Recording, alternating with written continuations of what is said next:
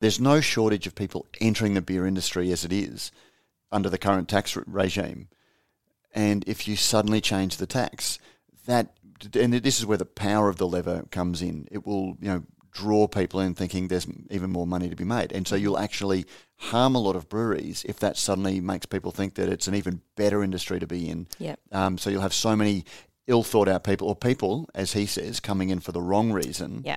Because they think they can get higher margins out of it. They can make a quick buck, effectively. That's hilarious. That can force the price down because of the increased competition.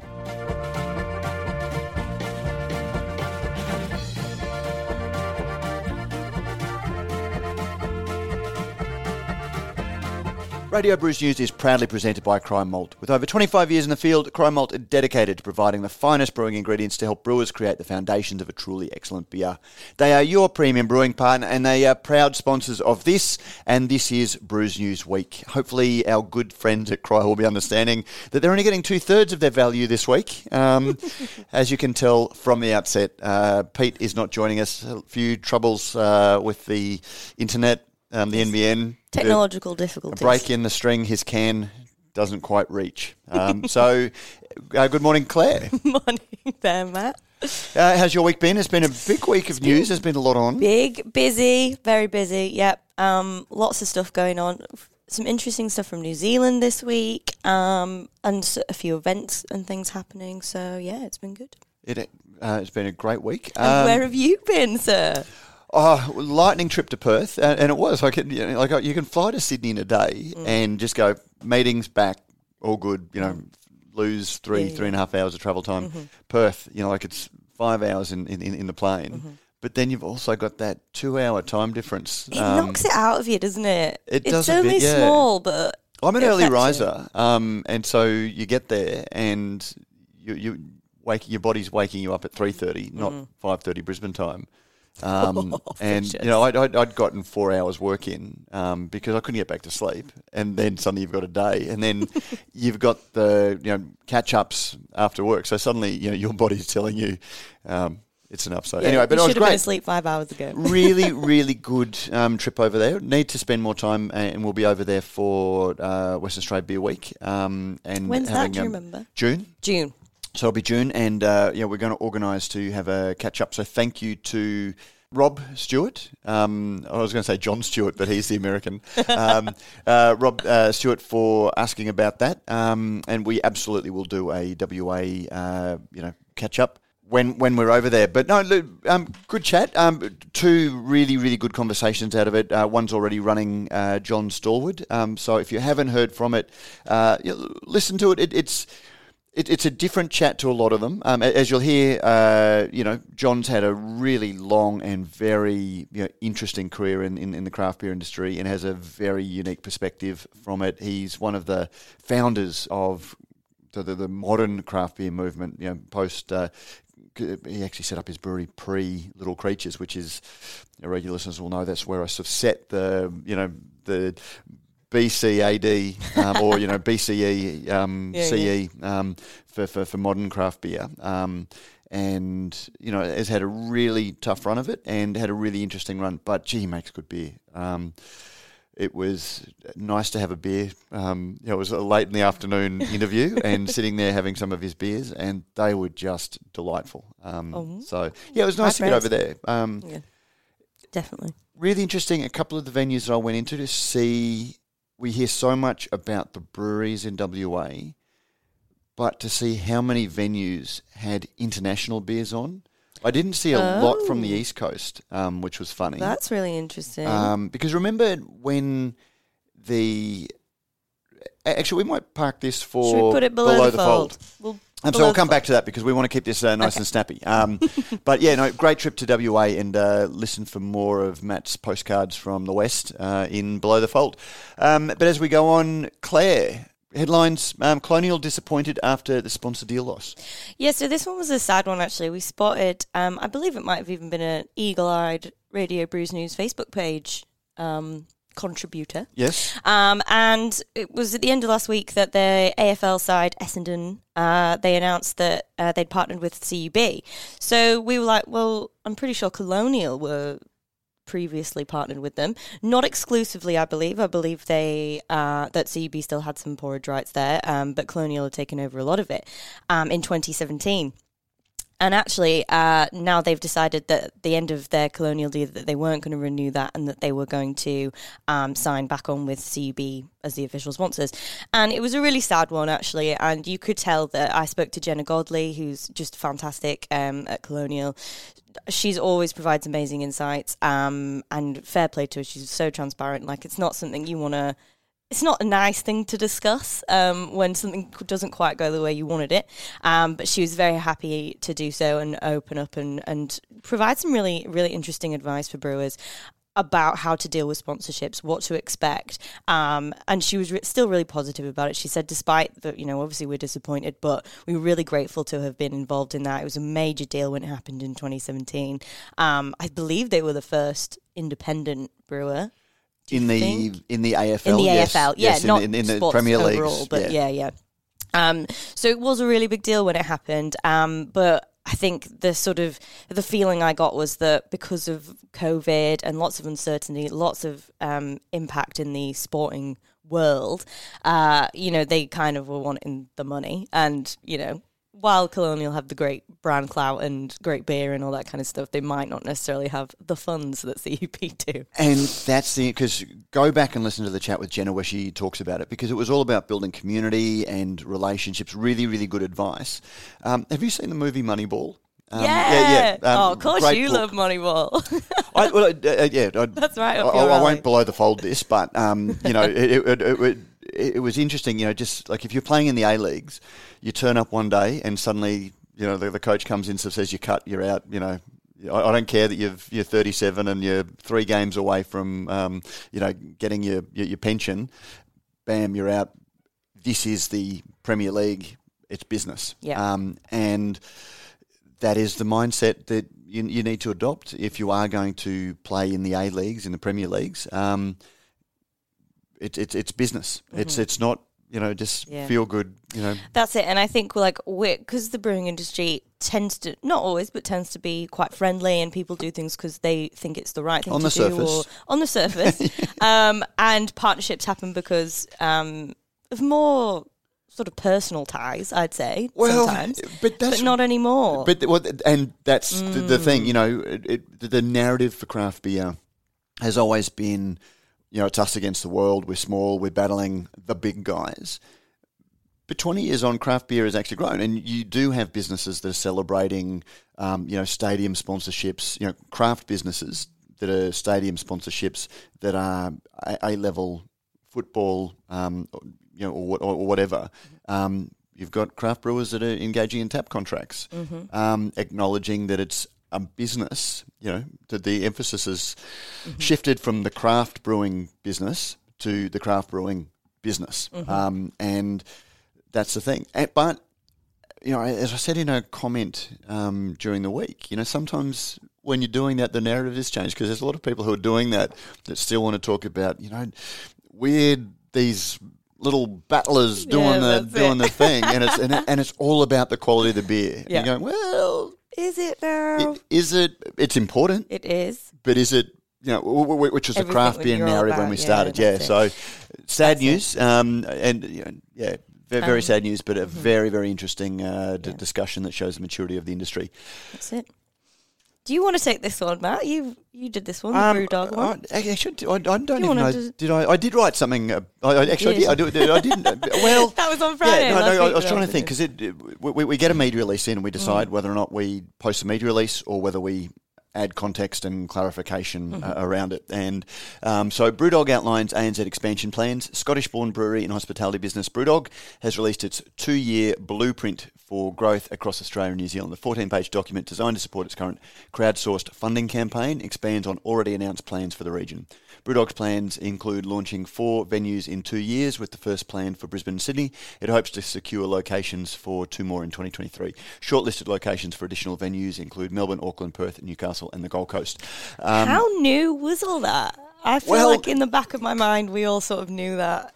Well, we did. See, this is funny because we spoke to Ed, and there was part of me that when I got the media list, I go, well, this is new. But if you're a listener to Brews News, it wasn't exclusive months ago because it's exciting. Yeah. But during the course of the podcast, he did talk about it would have created an artificial situation if I'd spoken to him 3 or 4 weeks ago, recently, that we were talking about Brewdog and the equity crowdfunding without talking about some of these things that they were obviously planning, but at the same time, it wasn't an exclusive announcement to us. So we didn't make a big thing about it. So it wasn't news to us, but I didn't want to, let it fall by the wayside. Well, you didn't want to take points off them by going, well, this is already out there. But balancing that with when you look at what was in it. I remember it was 2 or 3 years ago, they released another blueprint that was much more expansive, that was a genuine international plan for the business that was designed to generate hype and reinforce their then equity crowdfunding. And this did smack a little bit of that. It was making an announcement of something that sounded like, we're telling you our 2-year expansion plans. You go, well, not really. we knew you were going to create bars. Yeah. You haven't actually signed a lease on where the Sydney and Brisbane one. We knew there was going to be a Doghouse hotel. Have you ever stayed in one of those hotels? Well, they've only got the one in Columbus, so no, I haven't been is there. that the only one they've got? I thought they had more. It's a hotel that allows dogs and has beer fridges in the shower.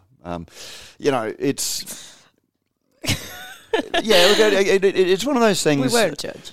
You can completely. We'll be honest. There's some interesting stuff in there. If you're interested, it's designed to support the equity crowdfunding.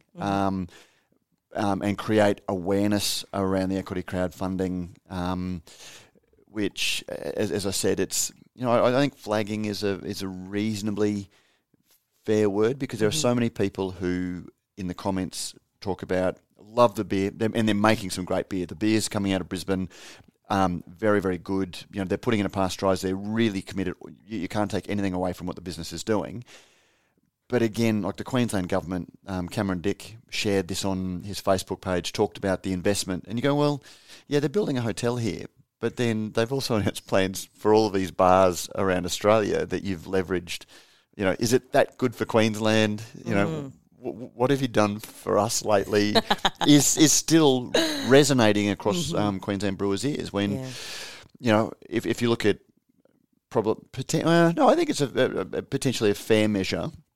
Queensland government investment in Brewdog, cash 800,000. Australians investing in Brewdog, 670,000.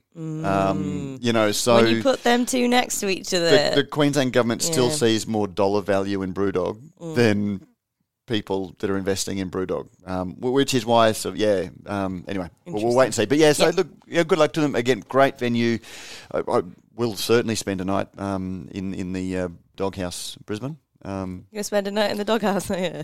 Yeah, in fact, that's where Pete can stay when he's up, so he can have a shower beer.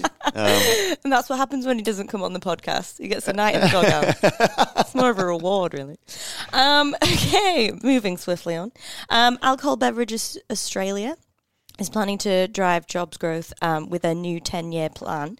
I believe it's called Vision 2033? 2030, I think. 2030. Yeah. They basically, and I thought this was an interesting one as well because they brought in Deloitte, big dog in the accounting scene, multinational, to do this study. And there's some really interesting stuff in there. Loads of stuff about wanting to reduce red tape. So they haven't gone all out and said, just get rid of excise rises, stop it, blah, blah, blah, like the BA usually do. I think they're trying to work with the government to... This is, here's an option for you type thing. Trying to get your head around, so you've got the Brewers Association, which is, the big brewers, and then those same businesses are in the Australian Beverages Association, which also has distillers and things like that, and the winemakers. Crazy. So it's because on one hand, brewers, the Brewers Association can target the different wine excise scheme, versus beer, and they can talk about freeze, beer excise, and more of the niche things that is specific to them. But then you've also got the alcohol beverages that looks more globally, and so it can advocate presumably independently as an association for itself. And that was where it was interesting because, the ATO to review remittance timeframes for alcohol taxes, because that's a big thing that affects craft brewers as well. So, this is an association that seems to be doing some heavy lifting that will benefit everybody. Exactly, which is a really interesting one. And I do like to keep an eye on the wider alcohol beverages people, like Retail Australia and stuff, because they do impact what we do. We can be hyperlocal, we can be state, we can be national. And I think it's important to keep an eye and see what their agendas are and see how much they align with that of beer versus distillers or whoever. Good on them. And tax is one of the most powerful levers that government can pull to shape drinking behaviour. And I'll put this out as an unshaped thought now because the Bivana podcast, which is Jeff Allworth in Portland, they've apparently had a massive increase in their taxes. So he's and he does a podcast with an economist, and they were talking about taxes from a very, from a historical point of view.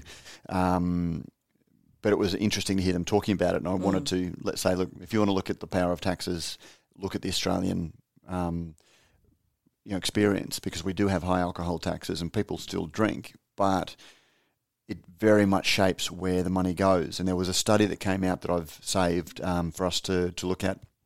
I got on the plane on the way back, looking at the way that the RTD tax about 15 years ago very drastically shaped, youth drinking. And Australia has one of the most well-developed mid-strength beer markets in the world because of the tax breaks, for the volumetric tax rates that we have. You're punished if you make a 6% beer, rewarded if you make a 3% beer or more, and that has played into a huge cultural shift. So it's very, very interesting to see that they're advocating in that way rather than just doing we want excise relief as brewers. Yeah, exactly. And I think I always see that one wheeled out, and obviously it would be nice, but the fact is they've never done it. Well, they've never done it, so why do you keep asking? This is why come at it from a different approach, surely. But it's something that we've dealt with on the podcast quite a bit. It's very hard to capture in the printed article, which is why this podcast is what it is. But the easiest thing in the world to do is go do a story saying excise relief for craft brewers.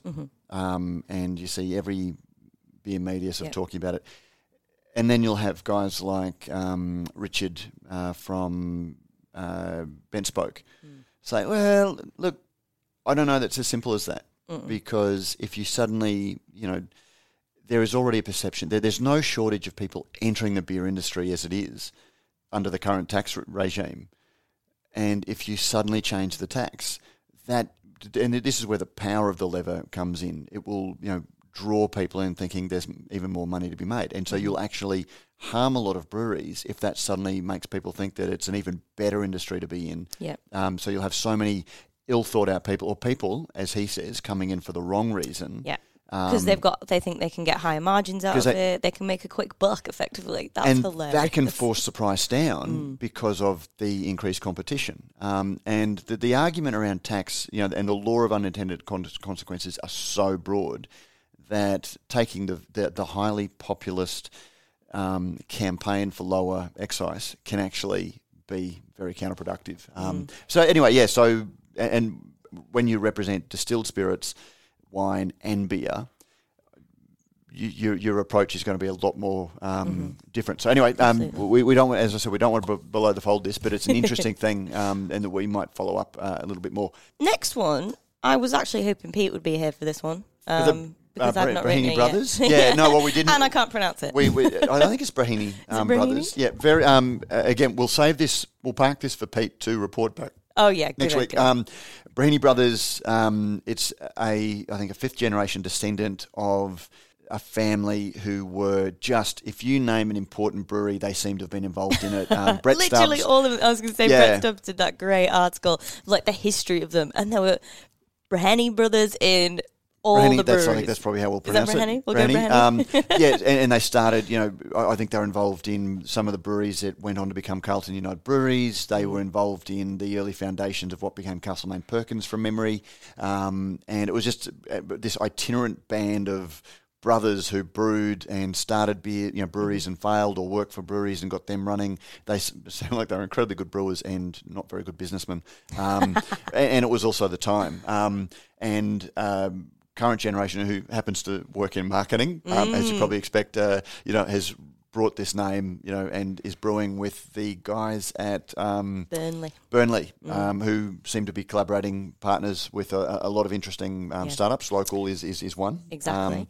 And Pete went to their opening, so relaunch. I'd love to hear about the Yeah, beer. I want to hear, because I think he said it was pretty good. He said it was good, and it's one just because, again, our approach is not every brewery, there is a certain subjectivity in our coverage, because we want to uncover what we want to cover what matters and filter through the noise. And there are so many breweries, and it's we're going to get it wrong sometimes. We're going to be unfair to some very passionate, sincere people sometimes. But if you're just starting a contract brand because you and a couple of mates had an idea over a couple of beers about what would be a good brand, that doesn't, that story has been told. That story's been told. It's not news, and I don't know. I'm not convinced what it adds to the vibrancy of the marketplace just because a couple of mates had an idea and decided to contract brew a beer, and it borders on advertising. That we're not here to sort of give you free advertising. We can't afford it. We're a small team as it is, but. And that's why when I got the media release, I flicked it to Brett Stubbs and said, mate, look, you've written about this, What's the verdict? Yeah. And he is like even harder on these things than I am. He goes, no, these guys are the real deal. And I'm going, well, direct. Is it in the blood? Direct descendants in terms of that. Yeah. Like there's still a contract brewing, but it has an interesting hook back to the history. We'll see where they go as well. We'll see where it goes, and we'll see. Give a pitch report from Pete. Yeah, awesome. Thanks for that, Pete. Now, this one was another one just at the end of last week at the Royal Queensland Food and Wine Show. They had that really interesting new award for Best New Craft Brewer. And not young, just new. Yeah, I want to reinforce that because it's so easy to go back because, what does a new craft brewer mean? But it's and they had some brewer, stipulations, didn't they? Like you had to be in it for... Had to be less than 3 years. You had to be brewing for less than 3 years, but it wasn't like under 25 because we work in an industry where so many people are coming to the industry after a string of other careers and you want to reward and recognise, a 40-year-old who's been brewing for 2.5 years as much as a 21-year-old who's been brewing for 2.5 years. So Rowan Haling from Burley Brewing, he was the winner of that said award.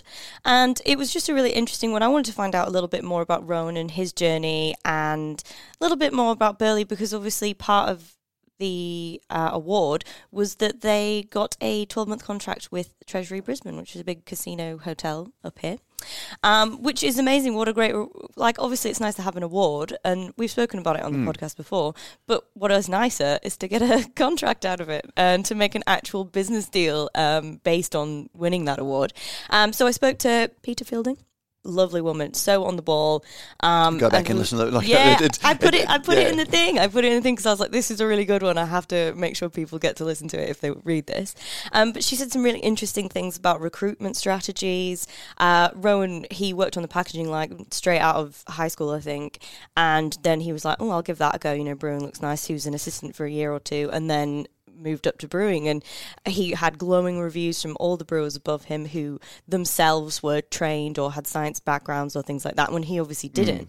And she said that part of what made Burley such a success was the diversity of backgrounds in the brewing team, and to the point where they'd actually managed to attract some major some brewers from major brewing companies, which is awesome, which is so cool, and says a lot about the craft industry. She made the point that, if we're the craft industry, the independent industry, whatever you want to call it, is seen as a viable career choice by someone who could have comfortably sat in Lion or sat under a CEB brand or whatever for the rest of their lives, and they've taken a chance and gone to a brewery like Burley, why the hell not? That's amazing. And that's, I think I communicated this during the podcast with Peter and Brennan, is that it's one of my mea culpas, actually that's probably a bit unfair. It's one of my learnings, as I've watched the craft brewing industry and coming into it as a passionate advocate for, debating passionately what craft meant and things like that. And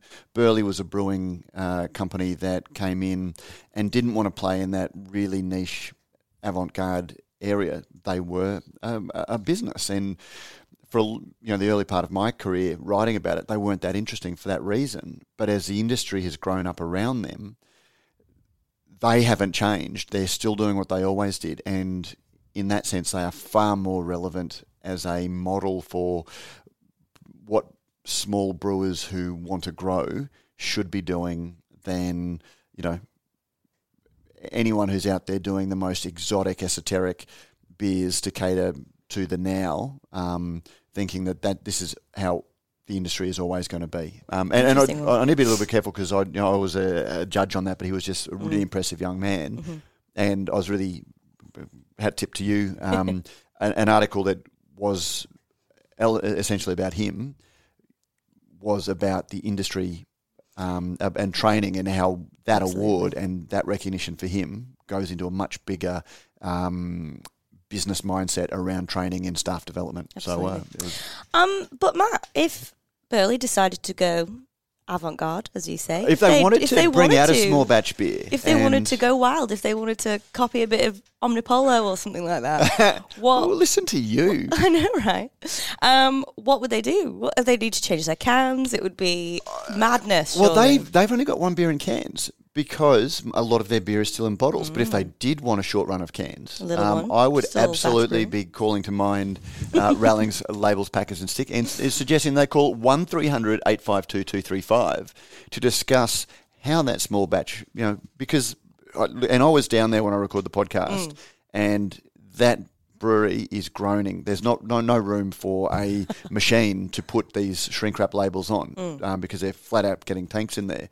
But the greatest thing is they don't need room because they come pre-shrunk. They come pre-shrunk. Rallings look after it. They deliver it to you as you need, and then you just get them out and you do what you do. That's it. Do what you do well. So if you would like to find out more, contact Rallings Labels, Stickers and Packaging on 1300 852 235 to discuss further. I think Pete would be proud of us. Number one that we remembered, because we usually don't when it's just me and you. Okay. Ooh. This was interesting story. Hill Farmstead founder endures ISO for New Zealand hop selection. This was a story that was pitched by our one of our New Zealand journalists, Denise Garland. Sean Hill, brewer and founder of world-renowned US brewery Hill Farmstead, is considered so crucial to a New Zealand hop development program that he has been allowed through Aotearoa's. Good one. It doesn't roll. Yeah, so you have to stop and think because it's not borders for the country's hop harvest. He is in the country to work with the Happy Brewing Success Program, a 7-year primary growth partnership project between Ministry of Primary Industries, Garage Project and Freestyle Farms Hop Farm, which aims to develop a thriving international hop industry through a sustainable supply of premium hops, precision farming and processing methods, and direct-to market channels. Interesting, again, the fact that Hill Farmstead, which is one of the Tickers Delights, the beer Tickers Delights, it's, one of those really niche, highly desired, small... I always think it's got like Wildflower or Van Diemen vibes to it. You think? Well, see, I'd actually put it because Sean Hill has a bit of a cult leader presence, And they're on a little, full on a little farm. Very in the strong middle of opinions. My way is the right way, or I'm going to do it my way, and I don't care what the rest of the world thinks about me, which is great. And it's and you need to respect that. Yep. And some of that came through in the article where he was pretty. Well, he wasn't nice. He wasn't balanced. In his discussion of the New Zealand and the Australian hop industries. He wasn't nuanced, we'll put it that way. I think that's a very diplomatic way of putting it. Yeah. And look, But this is just his opinion. Go read the article. It's his opinion, and it's created a bit of interest, in both the Australian and the New Zealand hop industries, who, it's fair to say, don't agree with his opinions and think that they're a little bit unfair. And that's where I think the judgments that he's made are a little bit unfair, and they're not particularly nuanced. And all of these discussions are very, should be nuanced, because his approach to making beer works if you are a little brewer who wants to make a small batch on your own hub, and you don't want to send beer around the world. You want to express highly individualized, hop characters and things like that. Wonderful. But when you look at the illicit trade in his beers, what do you mean? Oh, well, people that's why he's a Ticker's Delight. Oh, okay. I don't think that he sells his beers very, very widely. It's one of those places. You come to me. One of them. Yeah, I'm not. Okay, So again, his business model is idiosyncratic. You can admire it. You can admire his passion.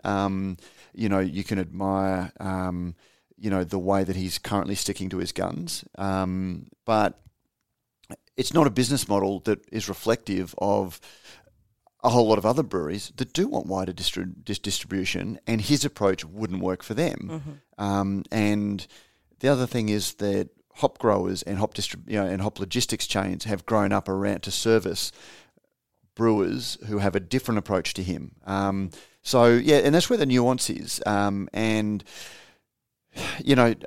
it was an article submitted by a very fine awarded journalist. It's fair to say that the things that were expressed in that article conflicted with, what as publishers would align with our commercial interests. Yes, because true. Again, we've got commercial partnerships with the people that he was taking aim at, and who probably would have preferred these things not to have gone in, but there is this. This point of view, whilst most directly, most clearly expressed through the things that he said, there are a range of brewers who do talk about selections and, versus batching and things like this. And, it's a discussion that needs to be had. Yep. So, it was one of those hard articles to press, because it hurts us as a publishing company. But it is important, I agree. Oh, it's absolutely. These are the important conversations that have to be said. Yeah. And to be aware that there's this multiplicity of view, that not everybody's always on the same page about that. And what can you learn from them? What can you take from them as constructive criticism, potentially? Or just of being aware of the fact that somebody thinks that about you, or your product, or whatever the case may be. And as I always say, look, that's the thing, I embrace the things that I see online, jokingly, often supportingly and things like that about us and waffle and things like that, because you can dismiss it, or you can go, well, look, how much is it that, how much am I not hearing if this is what's being said? And, having a personality like Sean Hill who is willing to say these things, when you know that these things are being said and generally prefaced by, don't quote me on this, it's a conversation that the industry needs to have, good or bad. That's it. Now, okay, so that was that. Go read that. And needless to say, we will be hearing more about that. One extra I just want to throw in, it wasn't really a story, it was a media release, but it was Asahi Beverages overhauls supply chain to source barley direct from Aussie farmers. Some of Australia's most loved beers will be down. I'm reading the media release here. This has not been changed. This is not from us. This is not us. These are not our words. Some of Australia's most loved beers will be brewed using barley purchased directly from Aussie farmers for the first time in decades, with the first batch of beers to roll off the lines next month. The new supply chain will give Asahi Beverages, which owns Carlton United Breweries, clear oversight of the barley growing process to ensure only the best barley is used to brew beers such as VB, Victoria Bitter, Carlton Draft, Great Northern and Pure Blonde. Under the new deal, barley purchased direct from farm growers will travel from farms to our brewers in Yatala, Queensland or Abbotsford, Victoria before being shipped out across Australia as beer.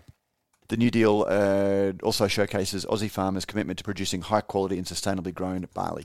Yeah, so I mean, again, without having dug into it, I think, again, looking at barley was bought by larger malting companies, blended to quality specifications, malted, and then sold on batch to brewers. This is obviously part of a provenance play. Now, we have seen it before.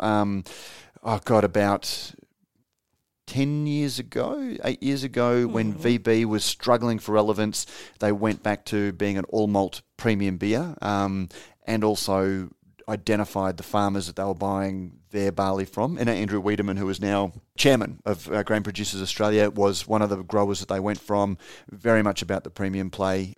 The reason I wanted to put this into the news is I'm wondering actually whether someone from Asahi Australia listens to the podcast. Because remember last week we were talking about, when, there was, I can't remember which story, but readers were teeing off, it's fine when your profits go overseas.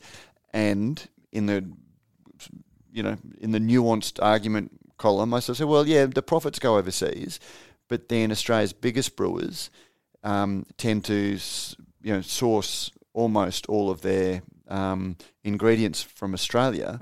They don't want floor malted English barley. They don't want German hops for their beers. And they make it, it's a little bit more nuanced than just where does the profit go. And I'm wondering whether this was, hey, there.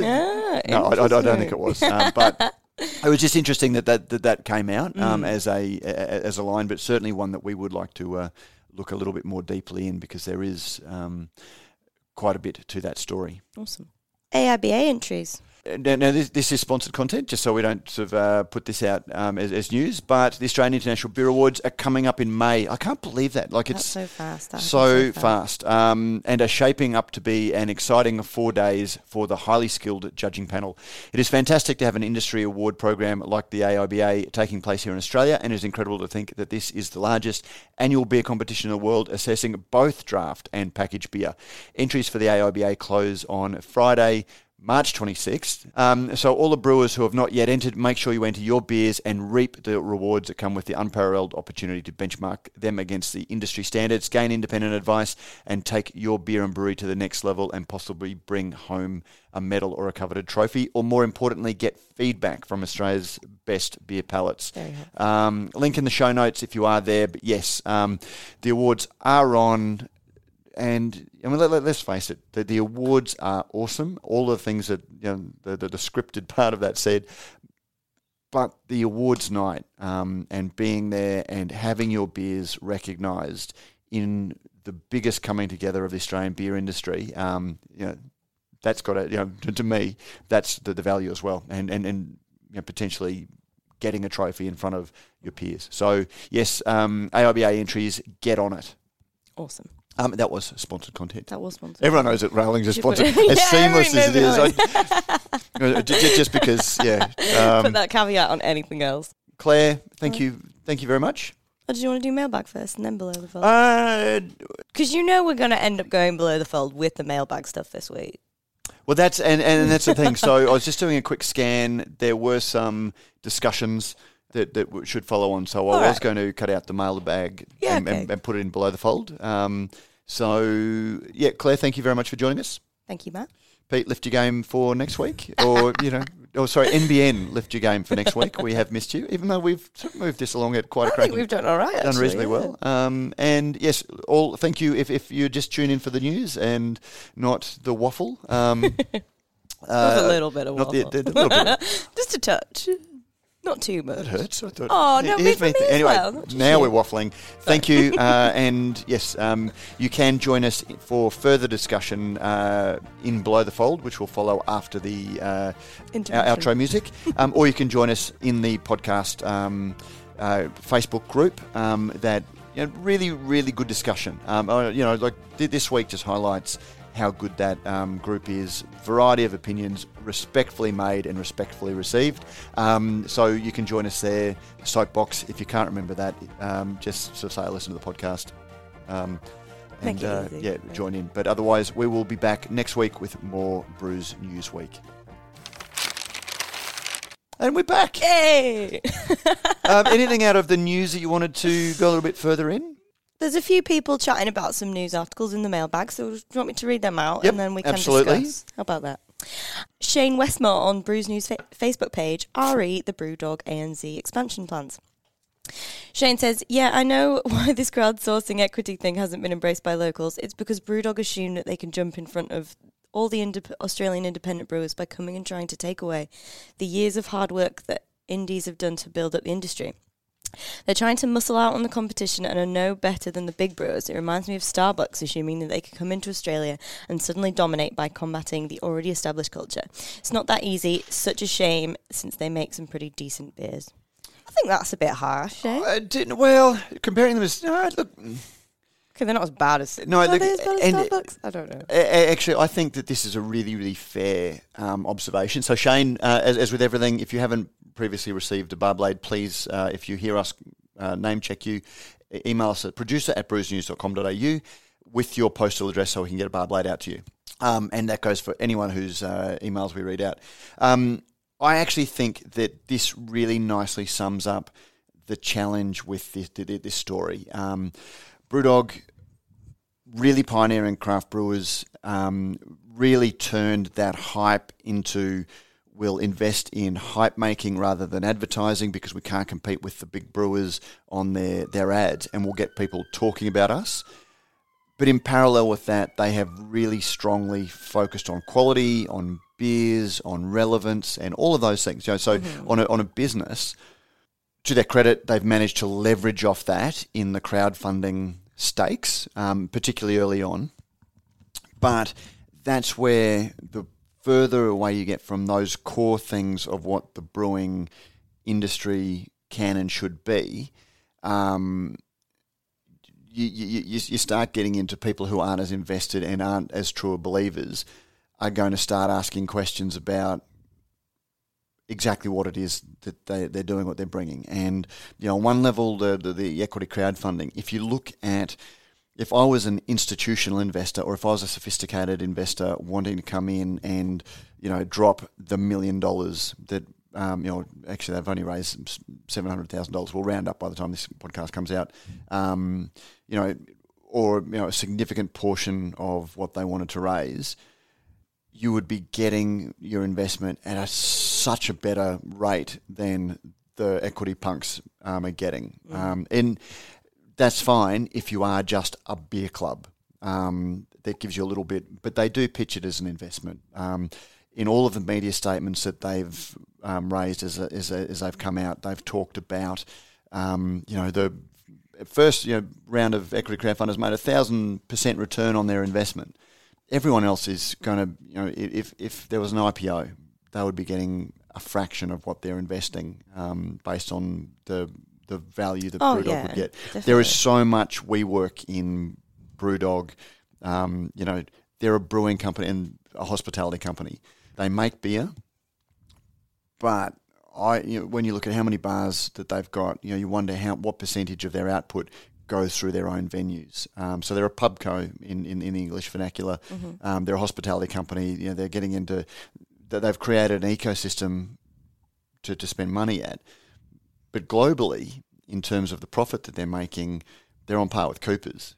And Cooper's isn't a multi-billion-dollar company. Mm-hmm. I think they're more relevant than Cooper's. That gives them a higher growth perspective than Cooper's.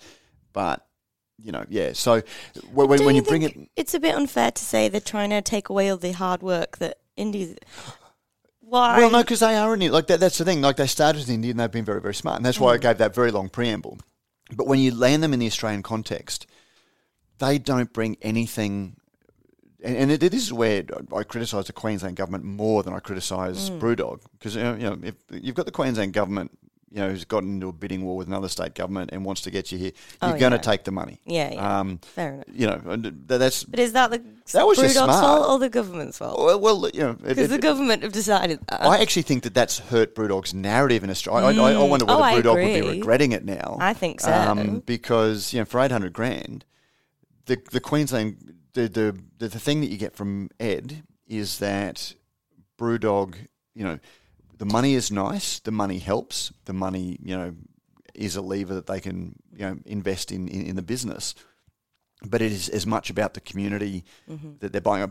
He made it more about the community, whereas I think the money, the money, the money helps when you look at how much they've raised globally. But it is an engagement, a very important engagement tool that brings people into the ecosystem. And when you look at comments like Shane's, in Australia, I think that money that they've got from the Queensland government may have actually hurt them. Oh, yeah. Because, they're getting money from the government, they don't need my money. Yeah. Secondly, they're, why isn't the government helping other things? And it looks like they've come in and shouldered out rather than building a brand that they then more quietly... and I think that is part of it, because they did come in a little bit bolshy, like even with their venue in Brisbane, and everyone made fun of them for having fire pits and stuff. It's a little bit of lack of knowledge about the market that you're going into. Perhaps would you say that's fair to say? Yeah, but that's I think they're more a bull in a china shop really than when it comes to stuff like that. We'll call this episode "Mea Culpa," I think, because it's another one. Like we express opinions on this podcast, and sometimes they conflict. But we're also very open to revisiting our opinions because hopefully we're intellectually flexible. But I made a lot of fun of Brewdog. Coming in and having fire pits and stuff like that, and I think deservedly so. So just a little maybe not mea culpa. I think that was a very relevant and appropriate comment to be made, and the lack of shade. They've got fire pits and no shade, and all of these sorts of things for an outdoor dining event. But Brewdog is a company that learns very quickly, and they do apply those lessons. Yep. And the people on the ground seem to be empowered to do that. So I would hate to criticise anybody for trying, and I'm highly finger quoting this, failing or getting it wrong or misstepping, because ultimately that's what entrepreneurism and trialing and failing and pivoting and changing and And I think just the fact that they've done it on a bit more of a public platform than a small brewer would do it, that hasn't helped them. Well, funnily enough, we were going to have a podcast. Looking at how we can sort of cover it was 2 or 3 years ago, and I've actually got a logo for it. Plans and Pivots was a podcast that we wanted to do, where we went back and revisited breweries 2 years after they opened. Oh, cool! To sort of do that learning podcast. Unfortunately, COVID, you couldn't call something pivots without people being so sick of pivoting. Oh yeah, we've had the pivots bejesus out of it. But but again, every business opens.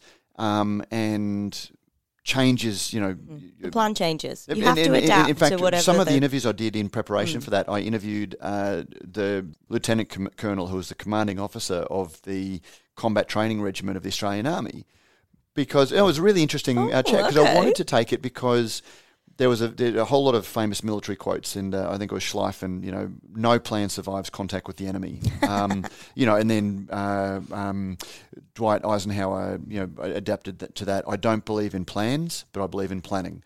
Really, and so that was the thing. Every brewery needs a plan, but the day your enemy is the market, and when you open, it's the people who come in that you need to be responding to when you go back and revisit your plan. If your plan's not meeting the people who are actually coming in, you need to change. And that was where the plans and pivots came out. And, so the commanding officer of the Australian Army seemed to be, how does the Army do this? You go in and suddenly, oops, the enemy's got a plan as well.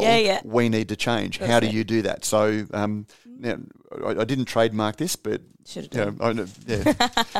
a podcast comes out sort of looking at this, we're going to know. That was us. But and so that's what's fascinating. So I don't want to criticise Brewdog for doing that. And if they open, in another place, I'm sure that they will have had that learning. Exactly, that's the thing. Yeah. Anyway, that was that was some good waffle. It was great waffle. Yeah. Okay. Cool. Who else have we got? Barry Cranston, the Facebook group, about the Colonial sponsorship. It says it leaves a bad taste in your mouth in all respects. Money wins over quality. And I mean, we touched on that, didn't we? Well. Yeah, but I mean, about the money winning. Quality is a very, what do you mean by quality? Because again, the beers, I was incredibly disappointed to go to the Qantas Club when I was flying to Perth. Well, no, everyone's a member of the Qantas Club, but I was really disappointed that having previously been to the Virgin Lounge, that they at least had, like Pirate Life or Four Pines or, craft beer on. Maybe it's a sign of the times, reduced capacities, want a higher turnover. But, the most interesting beer, for want of a better term, was Furphy. No craft beer. Commercial deal. But I think it's interesting. There's very much a two-way street on this. I wouldn't say quality because the beers aren't bad. I agree. I'd say the money wins bits probably. And the money does win, but it's business at the end of the day. It is. And interesting thing, next Monday night, this upcoming Monday night, I'd been asked to pull together a selection of Queensland brewers, in a small number and far too limited a number for the number of brewers that there are, to go to Parliament House.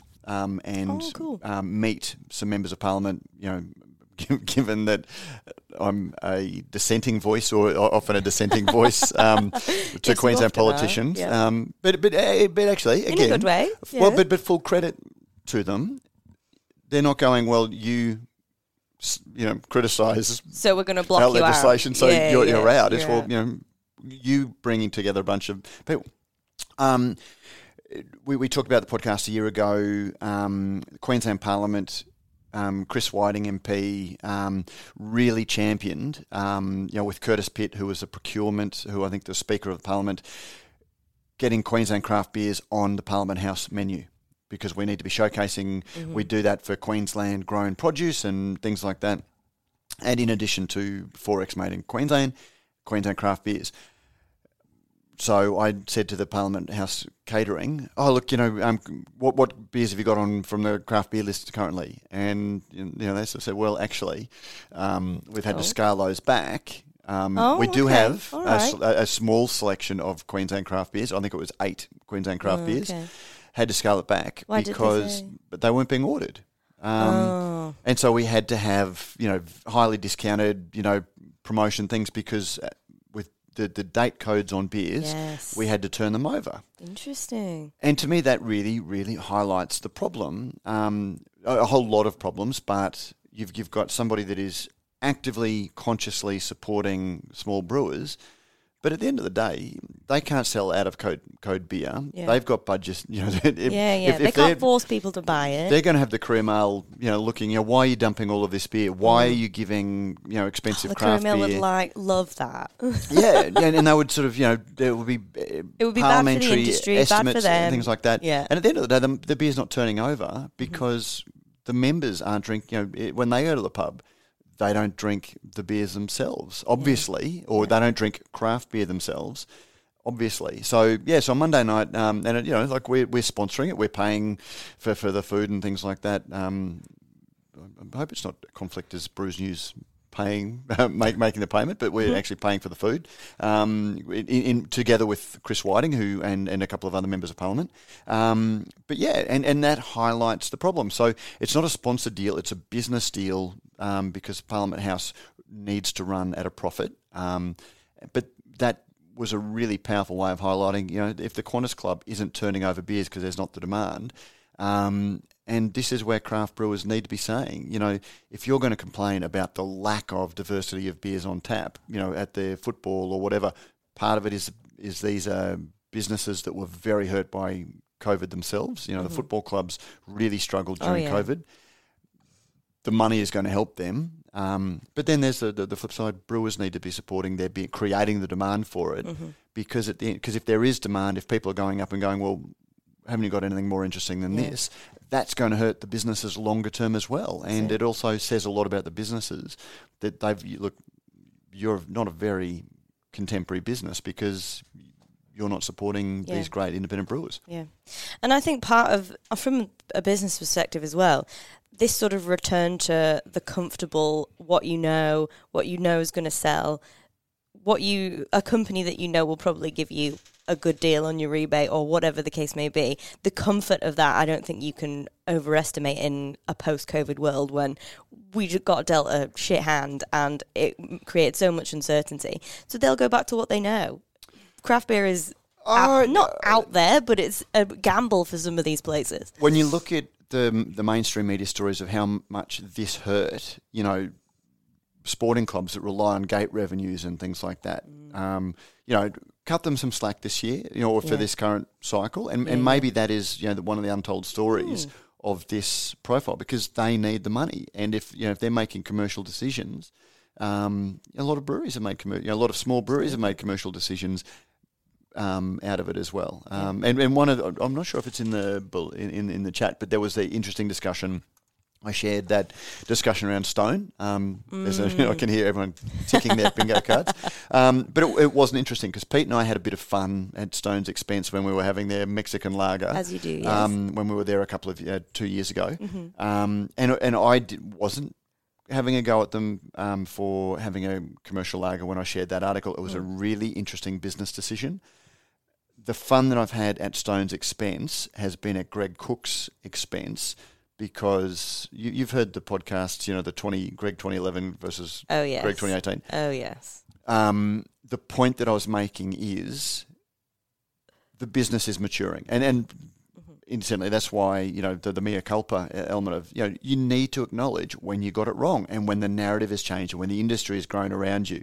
And that thing that I said that I believed in and was true to some extent in my reality then has changed.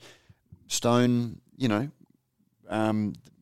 podcast was predicated on Greg Cook tweeting. I'd engaged with him on Twitter about had this term insidious creep, where this is what you believe in, and then you gradually start watering it down, and it's insidious creep. Gradually, suddenly you're mainstream. Yeah. And he said that at a time when and I said, well, is that a little bit like sending your beers halfway around the world for them to sit on a bottle shop shelf for 12 months? And he went, you don't know what you're talking about. Well, I kind of do. I've got photographic evidence. In this case, I do. And so that was where we had the chat. And he did everything he could not to acknowledge that the business had moved on, they needed different markets, and he tried to defend the logistics. Logistics is better. No, it's not. We've got more pull through. Clearly, you don't. The retailers are better. We're pulling it off. All of these things that he justified in that 2011 were his refusal to acknowledge that his narrative was had been changed. But yet he was calling other people out in a way that was really, really unfair, because every business goes through. Yeah.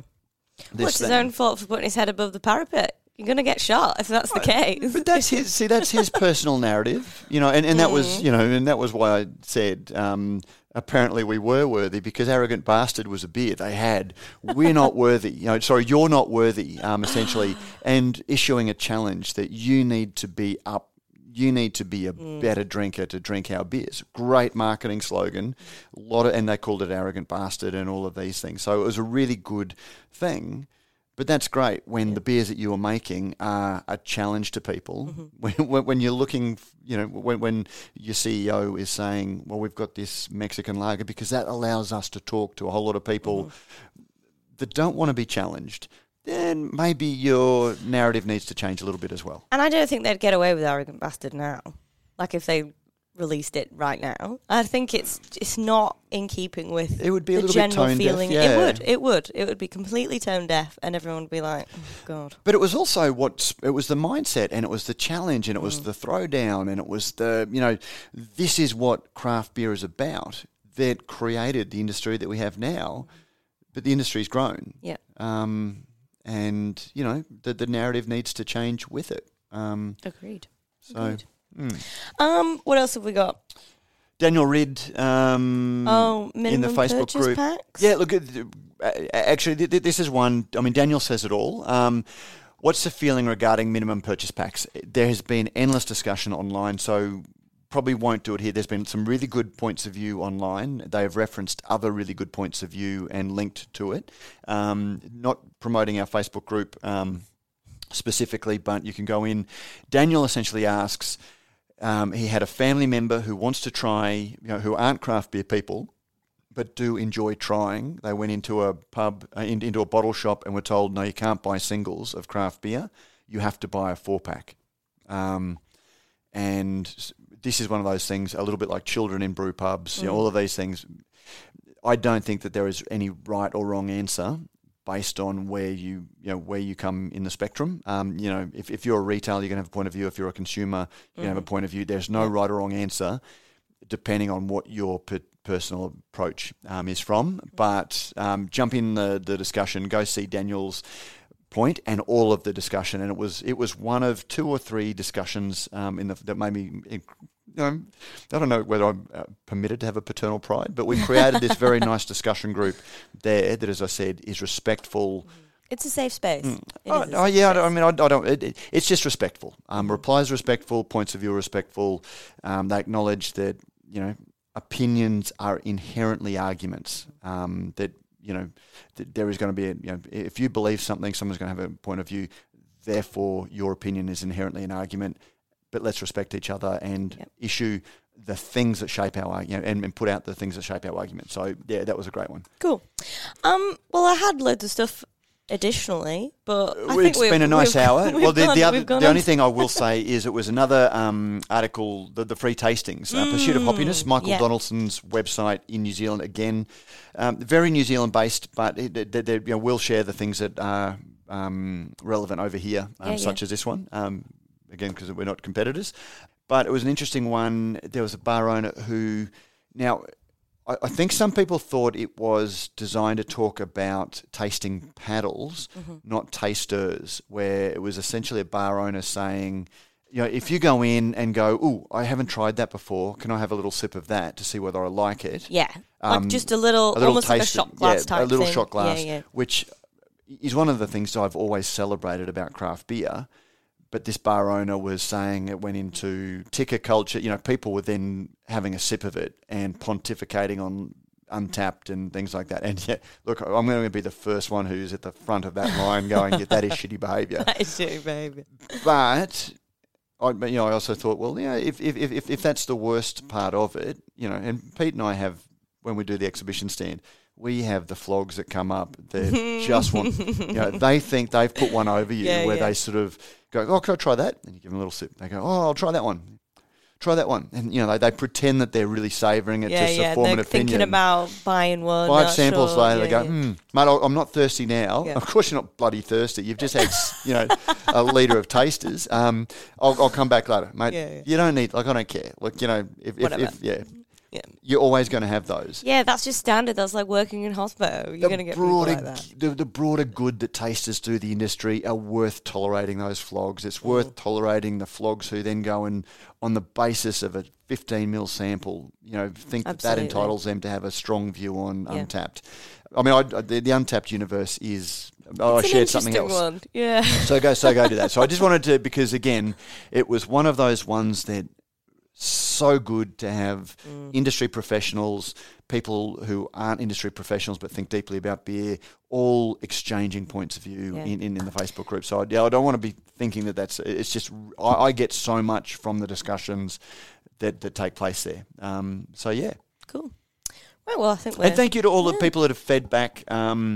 Who have given us feedback on the above the fold, below the fold, and understood what we meant by below the fold. So I think we'll stick with it at least for now. So Thank you to everyone that has taken the time to email, discuss, be part of, share things with this week, because it certainly, we get so much from this experience, and hopefully, you do too, and Cool. We do need to thank Crafty Merch for the beautiful bar blades that are going out, the dog bone bar blades. Excellent. Series 2 of our bar blades. If you have emailed and already have one of our first ones, we don't want you missing out when there is new merch. So if we do mention you in the mailbag or name check you for a contribution you've made, please, unprompted, say, hey, where's my bar blade? Because we don't take that offence. We know how bad we are administratively. But apart from that, Claire, thank you very much. Thank you very much, Matt. And I'm going to thank Pete for not turning up, because we had a nice little chat. Thank you, Matt. There you go. My pleasure. Thanks for that. Thanks for turning up. Sorry, I won't dig Pete too much. No. Just a little bit. I flew back for this. Just saying. We will be... listen to the John Stallwood podcast. Again, it's a slightly different, really nice. It's a equal parts oral history, and wait for next week's podcast. Not wanting to tease it too much. Sat down with Russ Gosling, who I've met but never really chatted with. He's the head brewer at Little Creatures WA. Oh, cool. But you'll love it. He is. I'm trying to remember where he's from. Lovely English accent. Is he a southerner or a northerner? I think mid. Oh, okay. We'll allow it. Yeah. Yeah. To me, he sounded northern. And I can't remember where it was from. I mean, I can't remember the beer that. But he brewed in a lot of old English pubs. But he's still got the lovely. Love it. But he just spoke in that, almost unmodulated, like just this constant. If he did audiobook readings, it would be meditation. It would just be again. And so like I sort of, as I was listening, I was going, I can't describe this as soporific or because the content, it was just such beautiful content. But we talk about hops, we talk about beer, we talk about. I ask him, when did you dumb down Little Creatures? The question that you always see. When did Lion kill Little Creatures?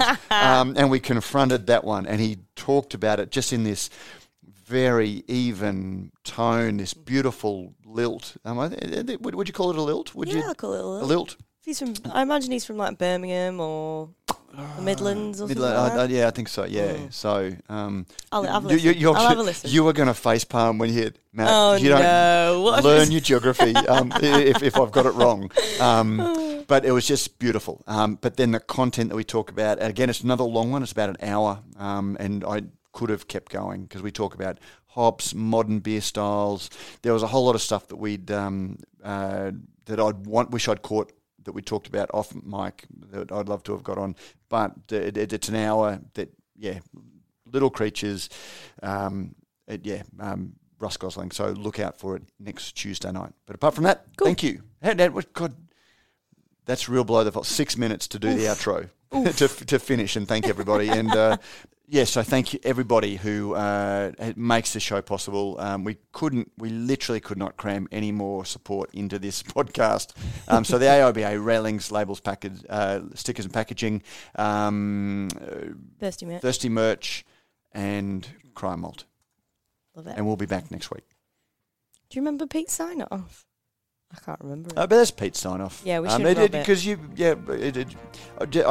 thank you. Thank you all. And we're out. Boom. No, that was... You don't like that one? Why? You're just jealous because you can't do a good one. That's where I'm at. I'm gonna leave it for feedback from the audience. Don't forget, if you like what we do at Radio Brews News, you can help us out in a number of ways. You can sponsor the show, either by a small monthly contribution or through a one-off donation. You can find details in the show notes. You can review our podcast on iTunes or your favourite podcasting service. Let us know what you think and help others discover the show. Finally, you can tell us directly what you think by sending an email to producer@brewsnews.com.au. All letters received will receive a Brews News bottle opener. We love hearing your thoughts on the stories we cover because beer is a conversation.